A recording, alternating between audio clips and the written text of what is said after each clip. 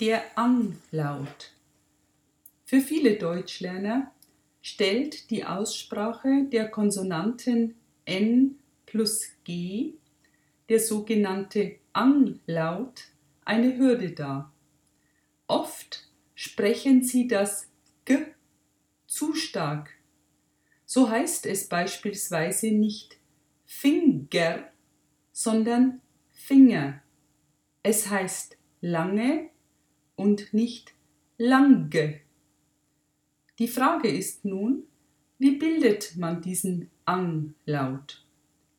Der Zungenrücken bewegt sich gegen den weichen Gaumen und verschließt den hinteren Mundraum. Es wird ein Ton gebildet, wobei die Luft durch die Nase und nicht durch den Mund entweicht. Es klingt also etwa so. Hier noch einige Beispiele. Es heißt Dinge, nicht Dinge. Sänger, aber nicht Sänger. Fangen und nicht fangen. Zunge, nicht Zunge.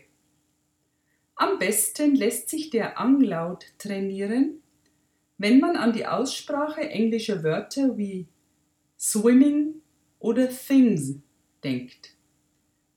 Diese Aussprache gilt im Deutschen auch, wenn der Ang-Laut in der Schlussposition eines Wortes auftaucht, beispielsweise in Zeitung, lang oder fing.